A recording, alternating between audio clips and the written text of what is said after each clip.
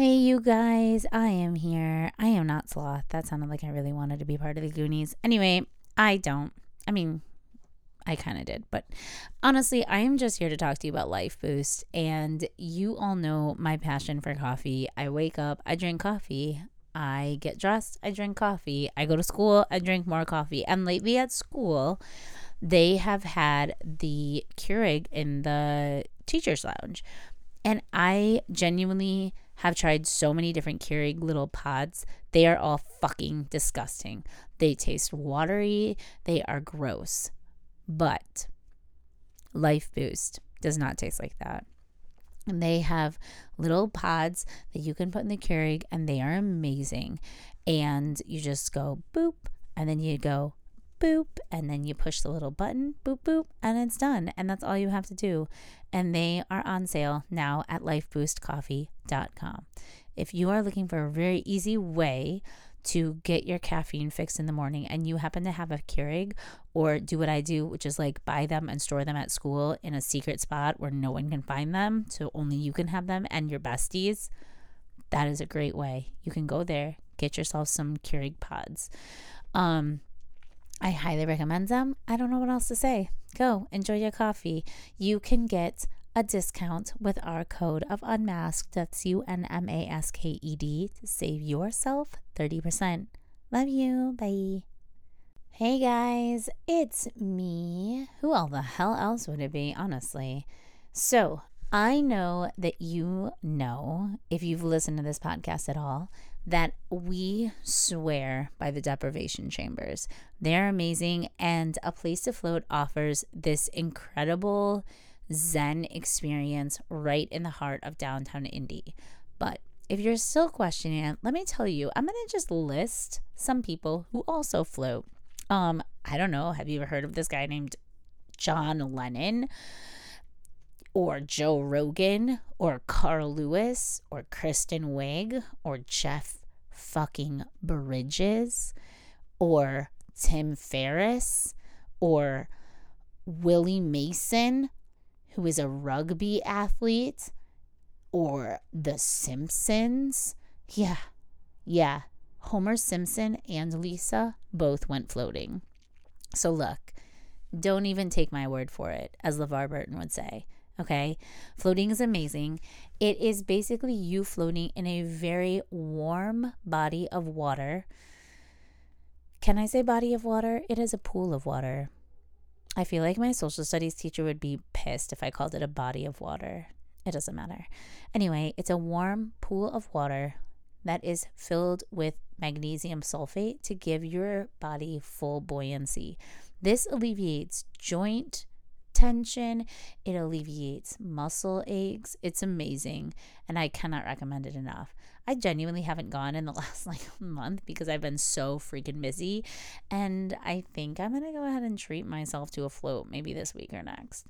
I can't say enough wonderful things about it. A Place to Float is absolutely wonderful, and from the moment you walk into the door, you already feel peace and calm. Someone greets you, you check in, grab yourself a little herbal tea, maybe do it after, because I don't want you to have to go pee when you're in the float tank, which just happened to me, and then I have to get out and I have to dry off and then I have to go pee.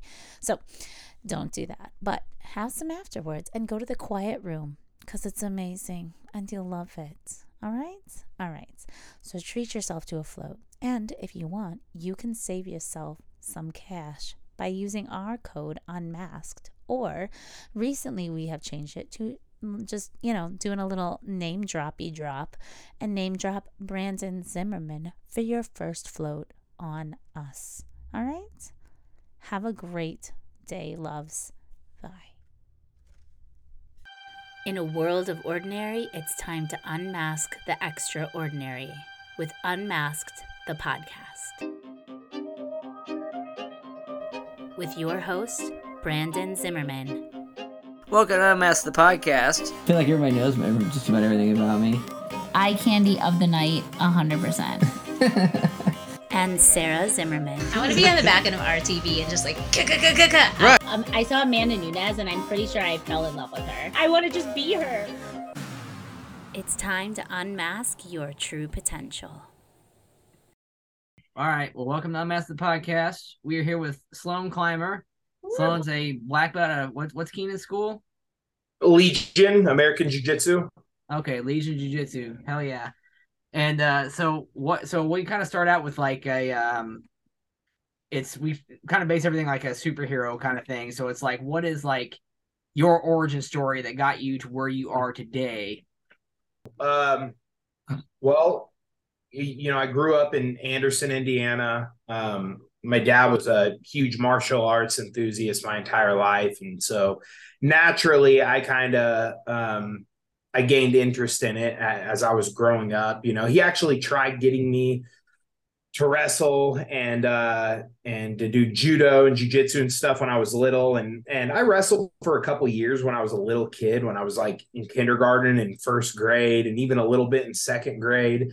But I think I like quit mid-season in second grade just because I don't know. I just couldn't, I couldn't stay interested. And looking back, I feel like it was too structured. Like I remember being perpetually confused and wrestling practices when I was a little kid. I was like, what? Like I got to take this guy down and score points. I can't go to I remember just always being confused about points and about how the whole game worked. And so I remember telling my dad, like, I don't want to do this anymore.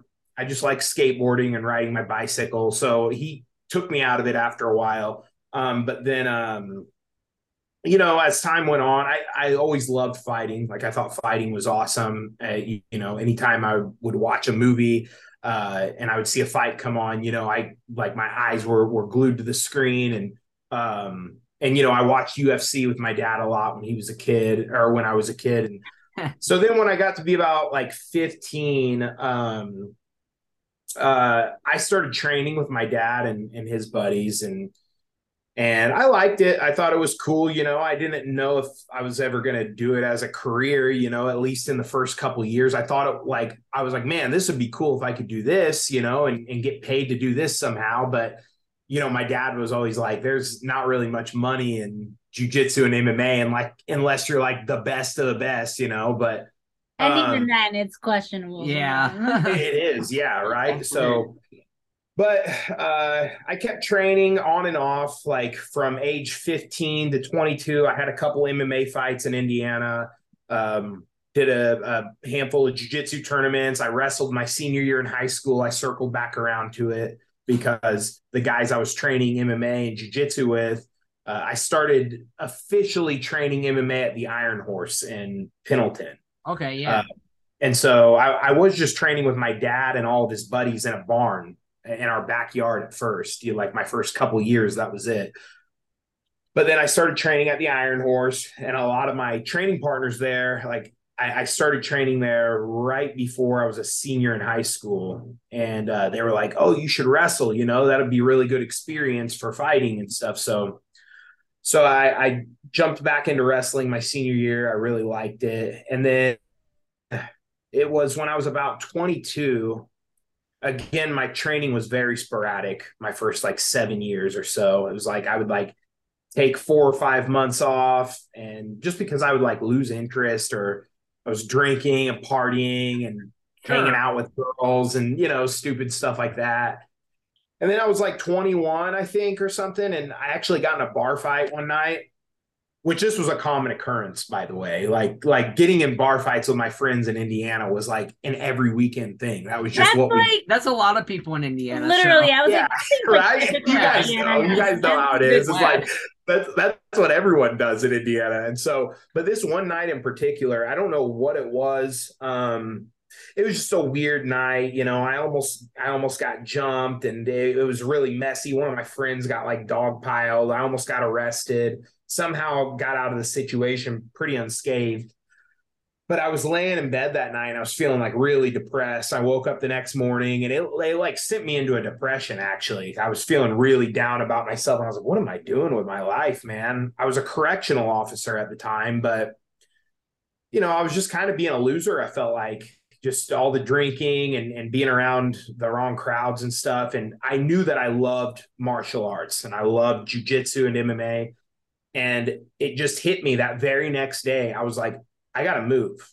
I got to remove myself from this environment because the people I'm around day to day, like this isn't good for me. And, it's like the opportunities for what I was wanting to do didn't seem to be very plentiful there in Indiana, or at least in my hometown. And I was like, I got to get like, when I told my mom, I think I want to move, like a day or two after this fight I had gotten into, she was like, well, maybe you should just move to Indianapolis, and you can train there. And I was like, okay, I could do that. And I could probably, you know what I mean, get some good training in Indy and stuff. But I want to completely remove myself from everybody that I don't even want the temptation of coming back here and hanging out with all my old friends and getting back in that rhythm, being around the same old ex-girlfriends and, you know what I mean, the same old drama and stuff. So I just moved. I decided on San Diego. Like, I was thinking about maybe Florida. I was thinking about, California. I even thought about New York. And then one of my friends who was an acquaintance, he was kind of an acquaintance. He wasn't really a friend. He's just a guy that I knew through mutual friends. I had found out that he had moved to San Diego like 6 weeks before, or, so like not long before I had come up with this idea that I wanted to move also. So I actually gave the guy a call. He was like, yeah, I just moved out here. It's awesome. He said, if you come out here, I could get you a job working with a moving company. And he's like, you could even stay on my couch until you get your own place. And that was all I needed to hear. So yeah. I packed my car up. I saved money for a few more months and then packed my car up and just drove out to San Diego. And yeah, I came out here. I started training with 10th Planet, and I started working, and then I fumbled with jobs for like my first few months. And then I fell into a pretty steady job as a bouncer for a few years before I started teaching full time. I love that you were like, I got into this bar fight, so then I went out and became a bouncer. Yeah, I know, right? Isn't that funny? Like I was like, it was very ironic when I fell into that job, because I was like, man, the roles have switched totally. Like, I moved out of my hometown, and now I'm the guy breaking up fights and getting guys out of these kinds of situations and throwing guys out of the club. But yeah, so then I did that, and basically my career just took off from there. I just kept competing and training all the time, and became a pretty well-known instructor here in San Diego. And unfortunately, I had a falling out with 10th Planet. That's where I was. That when I met you guys, I was a 10th Planet guy. You probably remember. But yeah, so after that falling out I had at that old gym, it wasn't long after Keenan had just opened Legion, and I was a brown belt, and he invited me to come train with him. So I went out there, and he and I got along really well. We had some really hard rounds, and he said to me after training, he was like, I'd like for you to stick around here and maybe help teach some classes if you'd be down for that. And I was like, man, that would be awesome. And so I started teaching there, and yeah, here we are now. I'm still there. I got my black belt under him a couple years ago. It's been like 2 years now that I've had my black belt, and just competing and teaching and just trying to keep going upward. Hell yeah. Yep. So you're still Legion's in San Diego. You're still in San Diego? Yeah, still in San Diego. Yeah, Legion is in San Diego. You picked a really good place. San Diego is like my favorite part of California. Like, it's dope. I went, my brother lived in Los Angeles for a really long time, and I would go there and I'm like, I don't like it here. And then I LA sucks. LA sucks. And I visited San Diego, and our very good friend lived on this like mountaintop, and it like overlooked everything, and it was beautiful. And we went to the zoo. It was awesome. San Diego is beautiful. Good choice. I know. I think about that too sometimes. Like, because here's the crazy thing, you guys. I had never even come to San Diego before I moved here. I never even been. I didn't know anything what it was like. I looked some stuff up on the internet. I knew that it was a pretty good spot for jiu-jitsu. I knew there was a lot of jiu-jitsu out here. And when I found out that one of my friends was living out here and he told me that I could come out here, I was like, all right, I'm just going to try it out and see how this works. But I had come out to California one time about 6 months before I moved out here. I come out here with an ex-girlfriend, and it was up in Northern California, so I didn't see what San Diego was like at all. That's it's like a different state up there. You know what I mean? It's totally, I mean, climate, people, it's just everything is different. Totally different. Yeah. So it's like, I didn't even get the real experience, but man, now I think about it, I'm like, gosh, I got so lucky because I love San Diego, and It's awesome. It grew on me more and more the more I got here. Because at first, I think, I don't know, maybe I just wasn't used to all the people and stuff, and I was like, maybe one day I'll leave here. But I've been here for 7 years now, and now I'm like, I don't know if I'm ever gonna leave. Like, I'll probably stay here forever. I'm gonna die here. Yeah, I think being from the Midwest too, because I've been to California a few times. I've been to like Costa Mesa, and then of course LA and Hollywood, stuff like that, and it's just a different vibe completely from what we're used to out here. Like Indianapolis is our big city, and it's like it's this big compared to like anything in California, right? And people and just the culture and everything else, and the fact that last time we were there was in December and it was 60 degrees, and I was like, what the fuck is this? Like, I had shorts on. Yeah. And it was like, people were like cold, and I'm like, you guys suck. Like, this is warm. Like, this is great. Dude, right? When we came back, it was Christmas Eve, and it was snowing when we came back home. So I was like, yeah. I want to go back. Dude, yeah.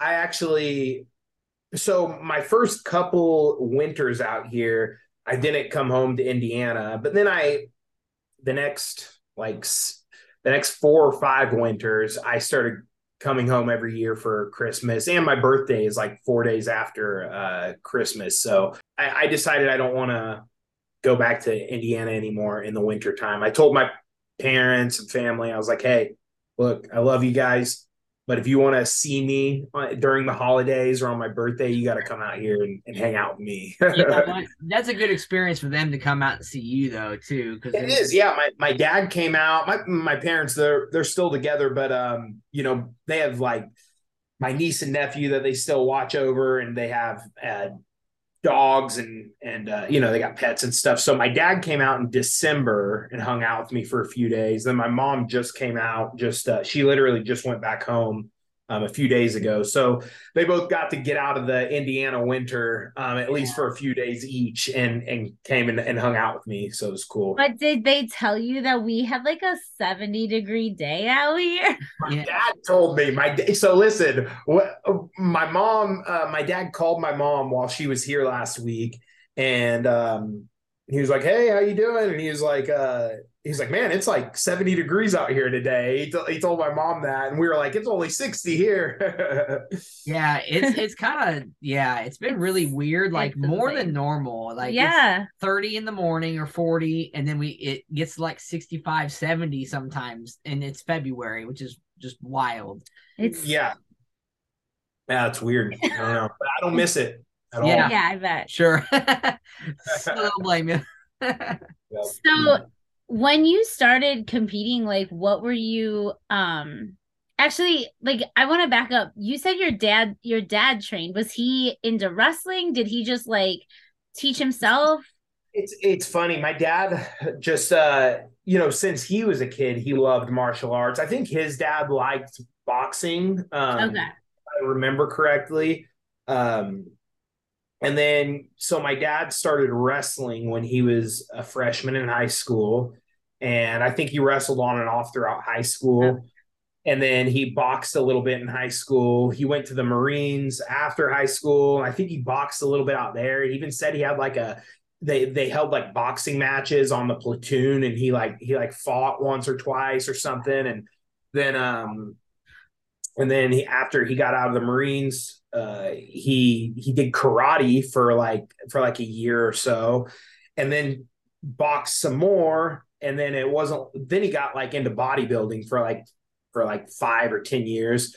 But then UFC 1 came out in 1993. I was like 1 at this time. I was like a year old. And my dad and his friends were all watching it. They're like, what the hell is this? This is amazing, And it wasn't long after that. I think, I don't remember. I would have to ask my dad, but he did an MMA fight in Indianapolis. This was when they were doing like unsanctioned like warehouse fights, you know what I mean? They're like setting up cages and you know, guys would show up and fight at these things. And my dad did a fight there, and he still was like unaware of what jiu-jitsu was. You know, he knew, obviously he had a wrestling background, boxing background, and he got armbarred by this guy that he fought. And he was like, damn, what was that? You know? And it turns out the dude that he fought was like I think he was like a purple belt or something in jiu-jitsu. And wow. So my dad got really interested after that. And he was like, I got to learn this stuff. And he started like buying all the VHS tapes from Hoist Gracie. And he was like traveling, going to seminars all the time. And then, you know, he had that barn that was in our backyard, and he laid down mats, and he started holding like practices back there. And a lot of his stuff, you know, what he learned was self-taught, or, you know, he would go to seminars for knowledge or whatever.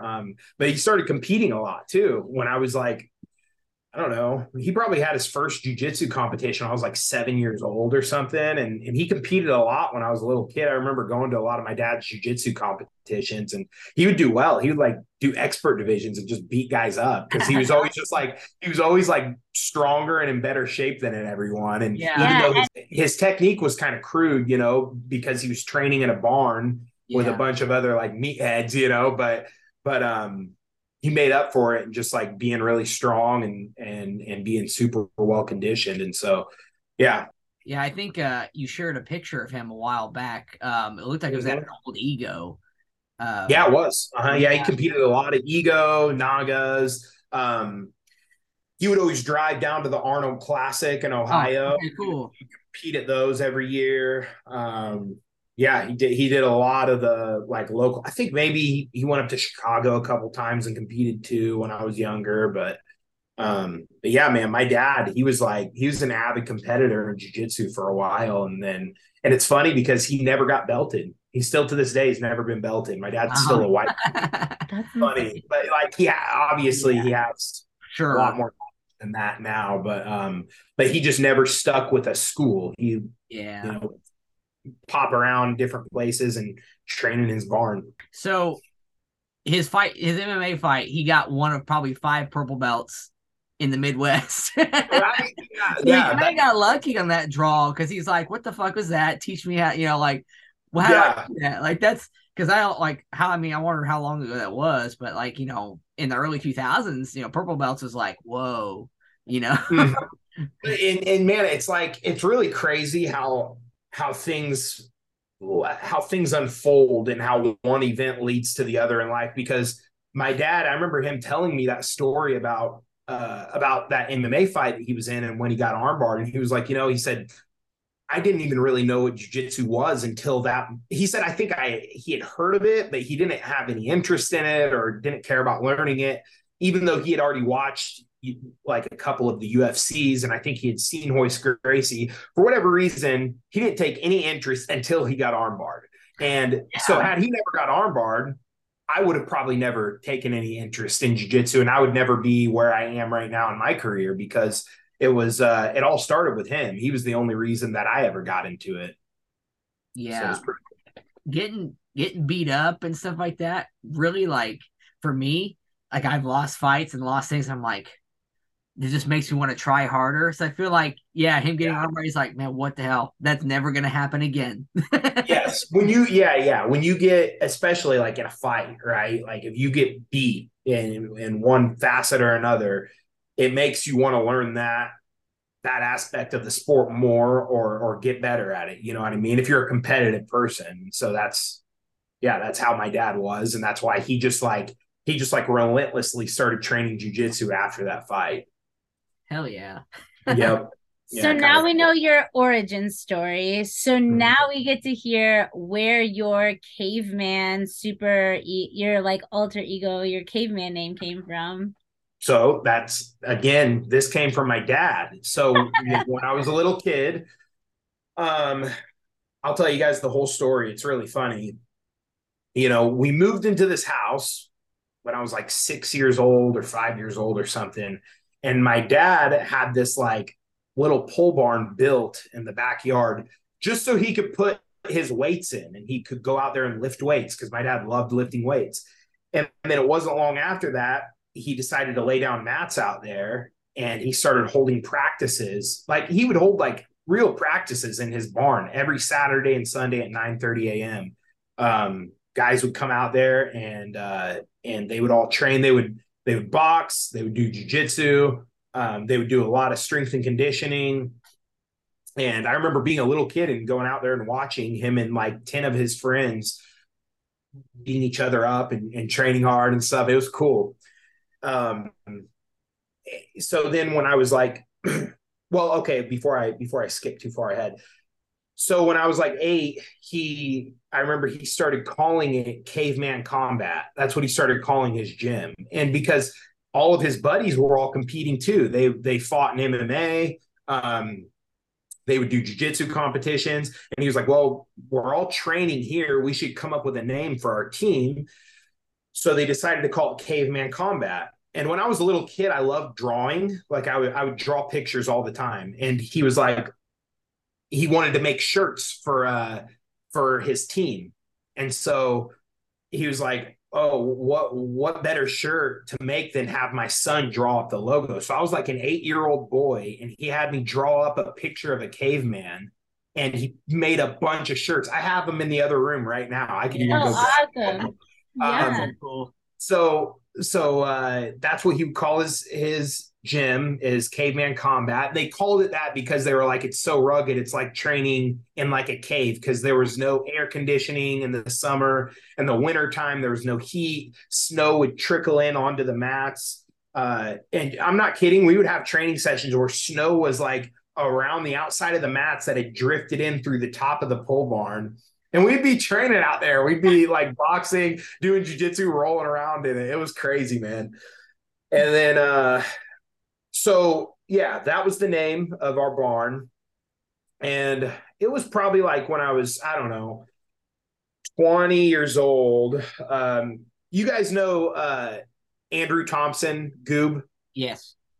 So I'm the one who got him into jiu-jitsu.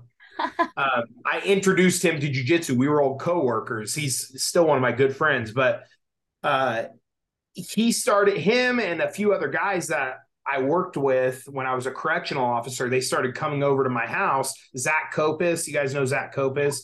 He was another one. They would come over and they would train with us in the barn. And they knew that we called it Caveman Combat. They knew that was like the name of our barn. And they started calling me and my dad Caveman. Every time they would come over, they'd be, oh, there's the two cavemen, And then they would always just call me Caveman. Like, that's the caveman. And it just somehow, like, I didn't even mean for it to. I didn't even want that nickname. It just, like, stuck. And before I knew it, like, all my friends and all my training partners were calling me Caveman all the time. And then I moved out to San Diego, and I would still always hashtag like Caveman or Caveman Combat or something in all my stuff. And all my teammates out there, they started calling me Caveman too. But keep in mind, I was not looking for this nickname. Like, I was not trying to get called that. I was like, this is just, the name of the barn that we all train in. And then I don't know, by the time I was like 23, 24, it's like everybody called me that. Everyone on the mats was calling me that. And so, yeah, then once I was like 25 years old, I was like, I might as well run with this. I went ahead and got the caveman tattoo on my forearm. Dude, and now here we are to this day, and that's how that worked. So yeah, but that's super organic, and like that's so cool. Like those are those nicknames that people like. It stuck, and like I feel like that's the reason it stuck. Like that's a cool nickname, For sure, that's what I like about it, because it's like, I never wanted to give myself a nickname. I always thought that was kind of corny. You know what I mean? Super douchey, actually. That's what that is. So corny, right? It's like, come on, you don't gotta give yourself a nickname. Yeah, I remember even when I was like 18 years old, one of my friends said, what's your fight nickname gonna be or something? I was like, I don't know if I'm ever gonna have one. And they're like, well, why don't you call yourself the Caveman? I was like, no, that's just the name of my barn. I'm not gonna call myself that. It's silly. But then sure enough, it's like later down the line, it just stuck, and I guess it was meant to be. So yeah, it was very organic, and I'm happy about that it wasn't forced at all in any way, you know. Yeah. I remember. So the first time I met you, you came to Performax and did a seminar with Paige. And the caveman necktie, I still use that move. Do you really? Yes, dude. That's awesome. I showed her because she couldn't go, and I showed her, and then like if I ever rolled a turtle, she's trying to jam a shin in my neck. Yeah, that's the downside of it. Is it's like you show people that move, and anytime you go to like turtle or they're in front headlock, they're trying to just jam their shin or knee into your neck. Like for the next few months, they're just spamming that move, you know? Yeah. So I've hit people with it, like especially white belts, and they're like, bro, what was that? And I'm like, that's a Sloan Climber special, buddy. Yeah. That's funny. I actually, this whole week, I went over all front headlock and specifically the caveman necktie for my gym. And so I taught that move a lot this week. But yeah, I still use it to this day, man. I still tap guys with it. Good guys, you know what I mean? I'm not just tapping white belts. So I know it's still a legit move, you know what I mean? So, because it's like, you know, you can like get good at something, you know, tapping blue belts or, you know, with it or whatever. But then it's like, if it's not working on legit guys, you got to trash it eventually. But that's not one of those moves. At least to me, it's not. I have found it to, it aged well in my grappling career. Yeah. I just curious, like what brought that about? Were you just playing around one day or? So that I have a good story about that too. So one of my dad's training partners, he was one of the guys who come over to the barn and train with us on the weekends. He still trains with my dad to this day. Actually, they still have, his name's Travis Booker, and him and my dad still get together and lift weights like 3-4 days a week. But he came over one day, and I was probably, I don't know, I was like 16 years old at the time or something like that. And he was like, hey, I want to show you guys this move that I saw online, or he said he saw it. I don't know, maybe he saw it on the Ultimate Fighter or something, but he called it the Kentucky necktie. Now, I'll never forget this. And he doesn't remember this now. Like, I've even brought this up to him. I'm like, dude, you were like the origin of this. And he's like, he does not remember even like talking about this or anything. But he basically showed me this move where you kind of like guillotine somebody, but then like you put your like shin or knee on the back of their neck. And like when we tried it, it like seemed really painful and it seemed like it could work, but just the way that it was set up, it seemed weird. And even as a 16-year-old who I didn't have a lot of knowledge yet in jiu-jitsu or grappling yet, but I liked the idea of using the shin. I thought that was what I got from it. It's like the move that he showed me maybe couldn't work so well, but I was like, well, I like putting my shin in someone's neck. I think that's a cool thing. So maybe I just should play with that sometimes. And I would train with a lot of like wrestlers and stuff, and I would just find myself in front headlock a lot from the time from when I first started training jiu-jitsu, you know. And so I started just like jamming my knee and my shin into people's necks like all the time. Like every time I would get there, I would just try to put my shin in someone's neck. And then I kind of developed this system, and I started tapping my friends with it, my training partners. And it was one of those things I didn't think anything of it, because it's like I was tapping people with it, but it wasn't like any like super high level guys, you know? And so I moved to San Diego years later, and I kept doing it. I kept doing the submission. And then when it really hit me that it worked and that it was a legit move, I was a purple belt. I entered a Naga out there in San Diego. My first match was against some Higan Machado black belt. This guy was pretty legit. Me and this guy got in like a wild scramble right in the beginning of the match. I don't remember how it went, but I ended in front headlock. I slapped in the caveman necktie and I tapped him. And I was like, okay, this guy's like a legit black belt, and I just tapped him. So I got to start teaching this shit to people because it works. You know what I mean?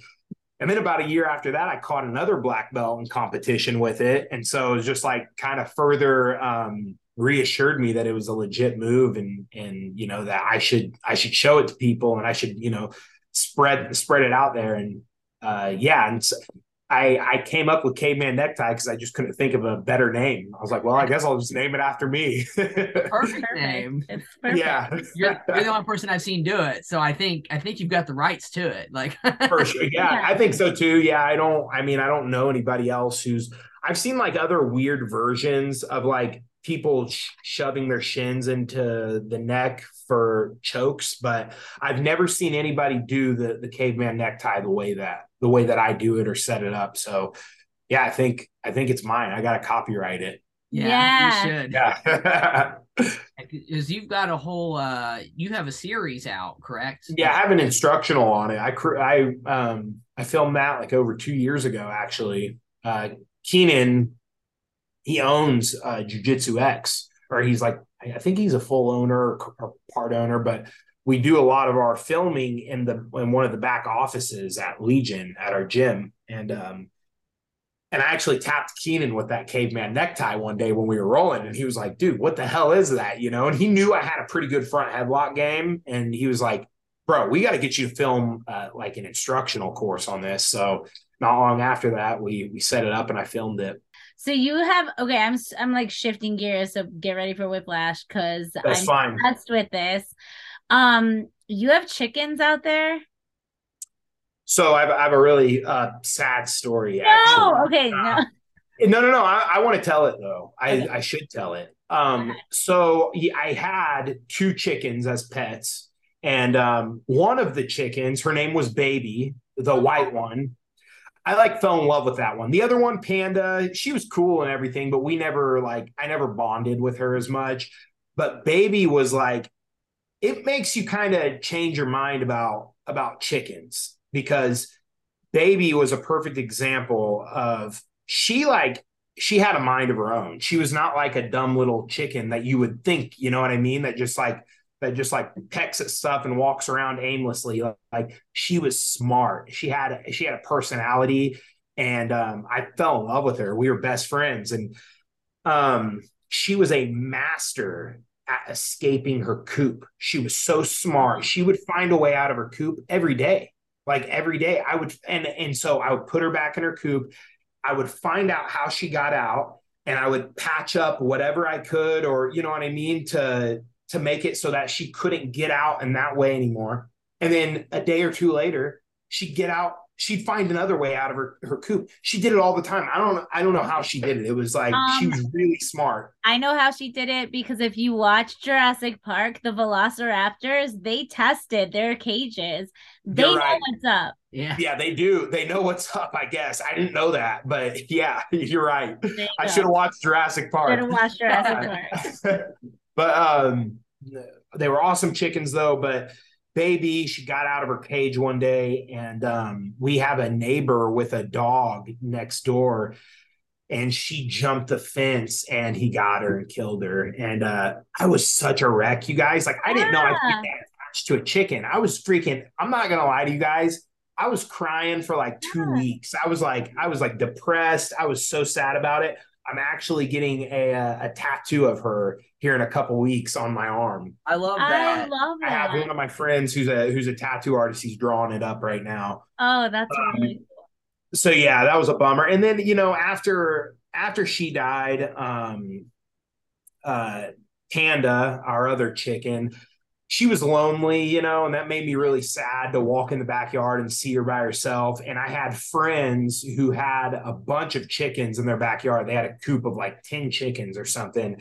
And I asked them, I said, would you want my chicken? And so they adopted her. And yeah, so they still have Panda to this day. I believe she's still alive and well. But yeah, I was just like, I didn't want her to be alone anymore. And I was like, you know what, Paige was like, maybe we should just get more chickens. I was like, no, my time's up with them. Like, Baby, I had such a bond with her. I don't even want to bond with another chicken. I don't want that heartbreak again. I don't want any chance of that. So I'm like, I'm good on chickens for a while. But yeah, that's the chicken story. That was very sweet. And I'm really glad you're getting a tattoo of her. Yeah, that's super cool.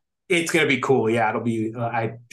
She had an impact on me. You know what I mean? So it's like I don't want to forget her. You know what I mean? And memories fade as you get older. So I want to have some kind of tribute for her. Hell yeah, that's awesome. Yeah. I love that idea. Yeah. Dogs are literally one of the reasons why we cannot get chickens, because our dogs would. It would be not a good choice. Yeah. Two of our three would definitely be in the fence, in the pens. So, but yay. Okay. You know what's weird? Before we move on, I actually have a dog too, and she liked my chickens. Like they got along great. And I didn't think that. I was like, because my dog, I've seen her kill a possum before, so I knew that she has like a mean streak. Like, you know, she's not like, she'll kill things. So I was like, I don't know, man. Like, she might murder these chickens if they get out. And they would hang around each other all the time. They didn't bother her. And it was really weird. They had a cool relationship. So yeah. What kind of dog do you have? She was a rescue, but she's a McNab Shepherd. I'm not sure. I believe that's what she is. We haven't confirmed that, but she basically looks like a short-haired border collie. Okay. And that's like the McNab Shepherds are like basically a kind of like an off breed of border collies. They look very similar if you see them, but yeah, really cute dog. Yay. What's her name? I need to know her name. name. Jaden is her name. Oh, Jaden, that's cute. Yeah. I call her Jaders or whatever. Her mom named her Paige. Paige named her. Paige had her actually. Paige got her shortly before we got together. And then, so our first, Paige and I have been together for six-ish years now, almost 6 years. Our first couple years together, Jaden was really like her dog, but then she grew on me, and now she's probably more my dog than she is Paige's. You know what I mean? She's my best friend. That is how our dogs are. And I have Penny, and she was my dog, and now she's basically B's dog. Yeah. Like they're to my pillow when I'm not home. Yeah, that's how Jaden is. Yeah, she loves me. It's funny. That's hilarious. Mm-hmm. So training in the West versus the Midwest, what do you like? What is the difference? Like, are there differences as far as jiu-jitsu goes, or is it? Well, I mean, in the Midwest, at least for me, and everyone's experience is different. I guess it varies, school to school, but like you get a lot of like rougher guys, I feel, in the middle, not in a bad way, like more MMA style and wrestlers. Okay. You know what I mean? Like that was what I got a lot when I was training in the Midwest. It was like I was training with a lot of wrestlers and a lot of guys who fought MMA. Yeah. And then it's like, I mean, you guys know, I'm sure it's changed a bit since I've left, but a lot of the people in the Midwest who trained jiu-jitsu, they also trained MMA. Like they would do both. I feel like that was more common there than it is here. Whereas like jiu-jitsu is a way bigger culture here where it's just jiu-jitsu. You know what I'm saying? Like it's way more common to meet like guard pullers and people who have never thrown a punch in their life out here on the mats than in the Midwest. I don't know if you guys could agree with me on that, or maybe earlier on. I feel like because now it seems like we know a lot of guys who just love the gi. Really? Okay. So there's a lot more of that. Yeah. Yeah, I feel like at least my experience. I don't, because I'm one of like 2 people that does MMA at at both the gyms we train at. So like for the most part, everybody does like either gi jiu-jitsu, and you get a few no-gi guys too. Leg locking is becoming a big thing because Board, he does leg locks twice a week that he teaches, and it's kind of like expanding, and plus too, it's becoming more apparent that people need to know them. So yeah, definitely right here too. But yeah, a lot of the gi I feel like is a big thing out here. Maybe because yeah. Yeah, that's actually a good point. Again, this could be because of where I was training too. Like I was always training at either in my barn, which we were doing all like MMA style stuff. Yeah. And I had a bunch of wrestlers coming over and training with me. Or I was going to American Top Team in downtown Indy, or I was going to Iron Horse, which was like MMA style. So that was like a lot of my training in Indiana was like MMA style grappling, and then out here was where I really like focused in on just jiu-jitsu. I will say I feel like, the levels are a little different too, depending on where you go. Like, again, that's something that varies school to school too. I can't say that that's like a Midwest versus, a West Coast thing, but like, like my school, I got purple belts and I'm not trying to like gloat or brag about my gym or saying that it's the best or anything. Like, don't take this the wrong way, but, we got a lot of purple belts that I feel like in other areas of the U.S. would definitely be considered like a high level black belt. You know what I mean? They could go into other gyms and probably beat up like most black belts, Yeah.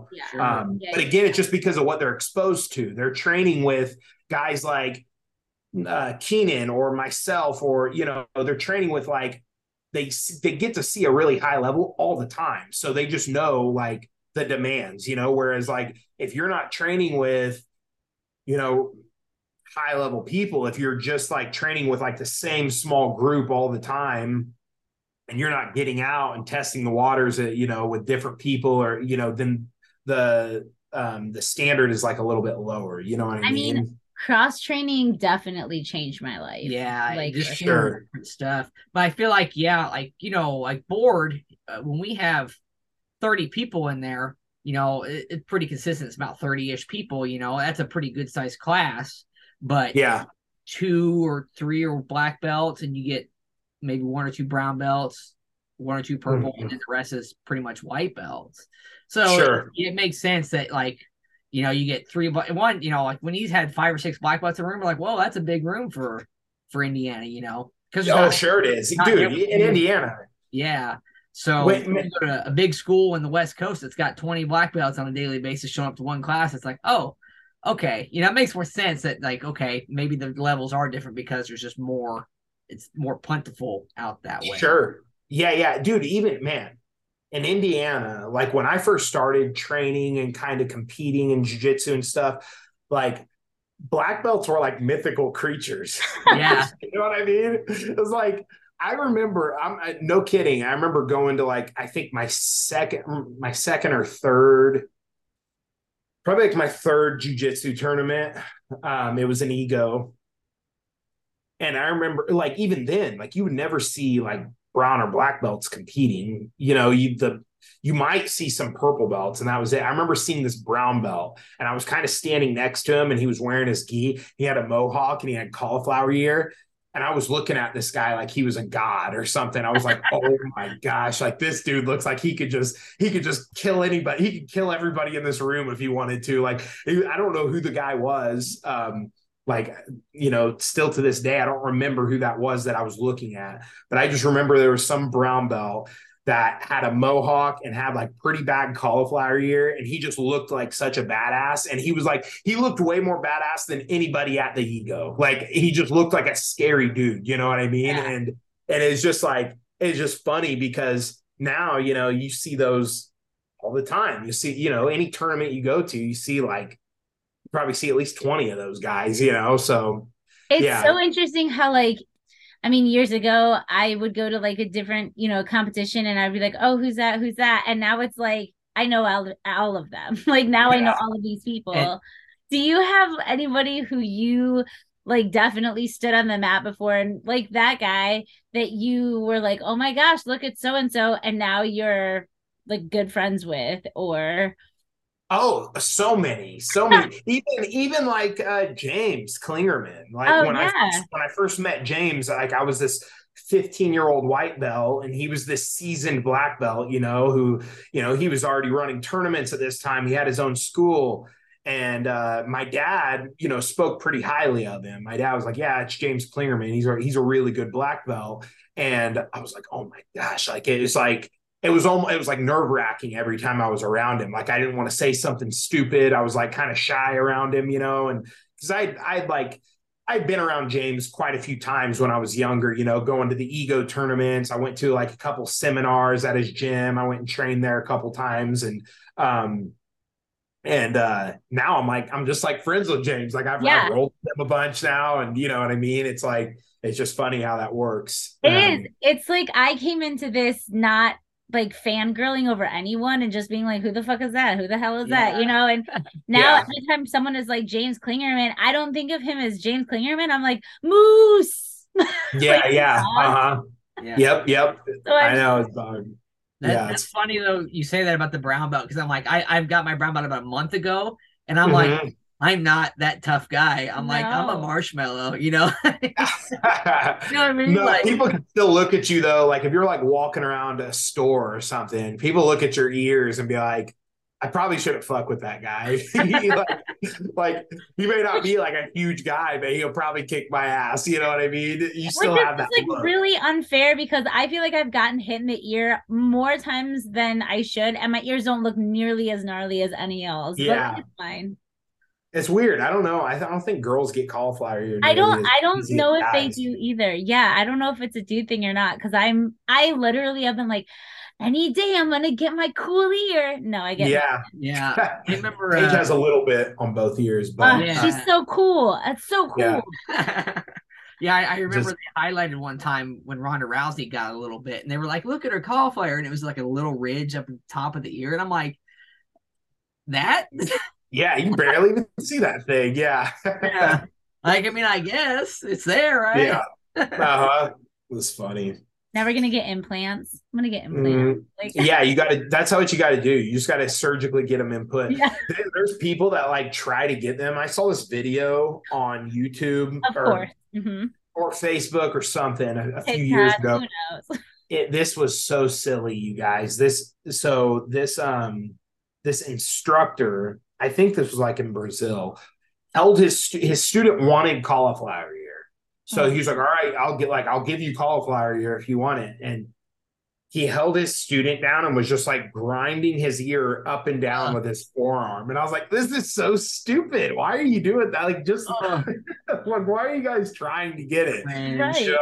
It was hard to watch. Yeah. I don't know and who knows if the kid even got it? You know what I mean?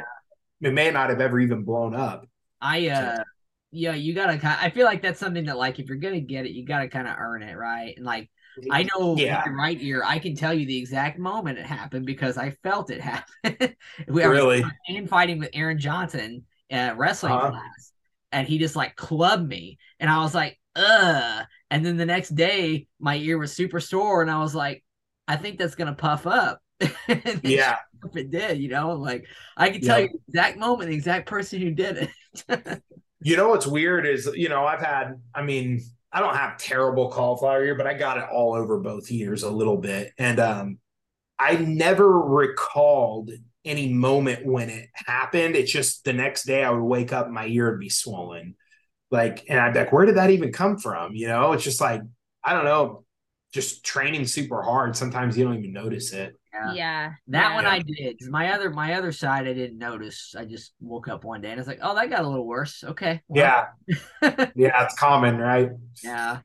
So are you gonna do any MMA? I saw you punching bags and like I definitely want to fight. Yeah, I definitely want to, it's just I started out training because I liked fighting. It wasn't jiu-jitsu. It was all just fighting to me. That's all it was. It was like, whether it was on the ground or whether we were boxing or whatever, it was all just a part of the big picture. You know what I mean? The whole thing. I liked it all from the beginning. And I still do. I still love boxing and kickboxing and jiu-jitsu. And, and I fought a couple times in Indiana, but I moved out here. When I moved out here, I remember thinking like, I want to fight MMA, definitely. But then the gym that I was with, 10th Planet, their MMA program was just, I hate to say it, but it was just garbage. Just like, it was just very poor coaching, like no structure at all. But the jiu-jitsu, on the other hand, wasn't bad. It was ran by Boogeyman, and he had like a big crew of guys that were going in there and training super hard, and they were all competing all the time. And I was like, okay, well, I was doing both when I first started training there. I was training MMA and I was training the jiu-jitsu, and I just was like, I really liked the jiu-jitsu. And honestly, Boogie was even kind of like, hey, bro, like, you should just train jiu-jitsu. You know what I mean? He was like, don't go do MMA with those guys. You're kind of wasting your time. And then I was like, all right, well, that's what I'll do then. I'll just start training with you. And then so he was just pushing me to compete all the time. And before I knew it, I was teaching jiu-jitsu. And now, again, like, it's like, without even trying, it just kind of became my career, and I'm getting paid full time to teach jiu-jitsu, but that wasn't the goal initially. The goal was always to fight. And so I'm like, man, it would be a real heartbreak if I just went the next 10 years of my competitive career and never fought again. Like, I have to at least fight a few more times, so I'm 30 years old. I still got time, and I already have plenty of experience with boxing and jiu-jitsu and everything. So it's not like I'm starting from scratch. So hopefully, I've had a lot of injuries earlier this year. That's why I haven't competed in a while. Just a lot of little nagging injuries I've been trying to let heal up. But I'm hoping to maybe fight by like the end of this year, get like at least one pro MMA fight. Super. Yeah. I saw Paige made the cold plunge or whatever out of an old freezer or something. Yeah. How's that? Because I hear that's like the new thing, and like, dude, so cold here. I never want to do that. Bro, you want to hear this? That thing's in our backyard, okay? And I've never once used it. I used it one time. I'm like, that's for you. You could use it. I'm not using that shit. You're not going to talk me into it. No. I actually have done. So you make those things out of like a deep freezer. Yeah, that's all it is. And my friend Miha, he's one of the owners of Legion. He has one too, and probably about 6 months before Paige bought hers, he invited us over, and I did his, and it was miserable. Yeah. And truthfully, like, I'm not hating on them or hating on the cold plunge. Like, if people say it helps them, that's great. I'm not knocking it, but like, I don't feel like it. Like, I remember I was pretty banged up that day when I went over there, and like, I don't feel like it helped my recovery. And on top of that, it's like it spiked my adrenal glands. Yeah. Like crazy. And then when I got out, I was super sleepy because I had like an adrenaline dump. So for the rest of the day, I was like, I need a nap or a cup of coffee or something. And I was like, why do people do this shit? I'm not doing that. I'm like, Paige, you can do that. I'm not doing it. Yeah, no, I don't like it because what it does for me is it just gives me extra pain, but it's like in my head. So I just get like an instant headache from the cold, and I'm just like, I'm good. Yeah, I don't know. Some people like really like it, but it's not my thing. I like saunas. I think saunas are awesome. Absolutely. I'll do a sauna anytime I get the chance, but yeah, cold plunge, nah, I'm good. Yeah, I'm with you on the sauna, float tank. I'm good with that too. But yeah, cold plunge, never. I've tried ice baths, and like I even did the cryotherapy one time, and that was like 2 minutes. They spray you down with like whatever it's some kind of chemical freeze that they do for you or whatever. And then like I was being really cold and feeling good when I was cold, but as soon as I warmed up, all the pain came right back. And I was just like, that wasn't worth my $30 Groupon. Right. And that's how I feel, man. It's like, no, I don't need this. It's like, and I don't know how true this is, but I was listening to a podcast or something not too long ago, and I can't remember who it was. It might have even been like Andrew Huberman. I can't remember, but someone said that, like, okay, yeah, ice baths have some benefit, but they're like, you don't even need it to be like ice cold. They're like, if it's like water that's below like 60 degrees, it does the same thing as it would when you're in 30-degree water. You're just making yourself way more miserable in the 30 degrees. I don't know. So I like that idea. Yeah. Hey, you know what? Like you said, if it works for some people, I love that for you. Yeah, good I for- personally am going to stick to the warmth because I was a lizard in my past life. So here we are. Yeah. There you go. Cold. I'll Yep. die. Here I am in the Midwest, though. Yeah. Yeah. Currently frozen, wearing a hoodie in my house. Yeah. Right. Yeah. That's funny. Dude, this has been so much fun. Okay, before we go though, my question is, what do you think your superpower is? My strength, my physical strength. Okay. It's not Get your told- mustache? No, it's not the mustache just adds to the physical Oh, strength. okay. No, it's like a 10% attribute to Yes, exactly. But definitely my strength. Like I remember when I was a little kid, just always getting told how strong I was. Like that's just been a constant in my life. Like I was never like real athletic. I was never real good at sports or anything like that, or real fast or agile or anything. But I just remember even when I was like 4 years old, just being told how strong I was. And still to this day, it's like everyone's just like, holy shit, you're so strong, And so, yeah, I think that's my superpower. Definitely. Yeah. I believe it too. Caveman, super strong. Yep. Great human. Yep. It all goes together. So hell yeah. Well, thank you so much for coming on. Yeah, it's been awesome talking to you guys. Yeah. Hell yeah. We'll have to do this again sometime, and I'll definitely let you guys know when I'm back in Indiana. We can get together and train. I mean, we are also not opposed to like coming out to sunny San Diego and training, just not being here. Yes. So yeah, that's a good idea too. We're into coming out there, definitely. Yeah. Yeah. Please let me know when you do.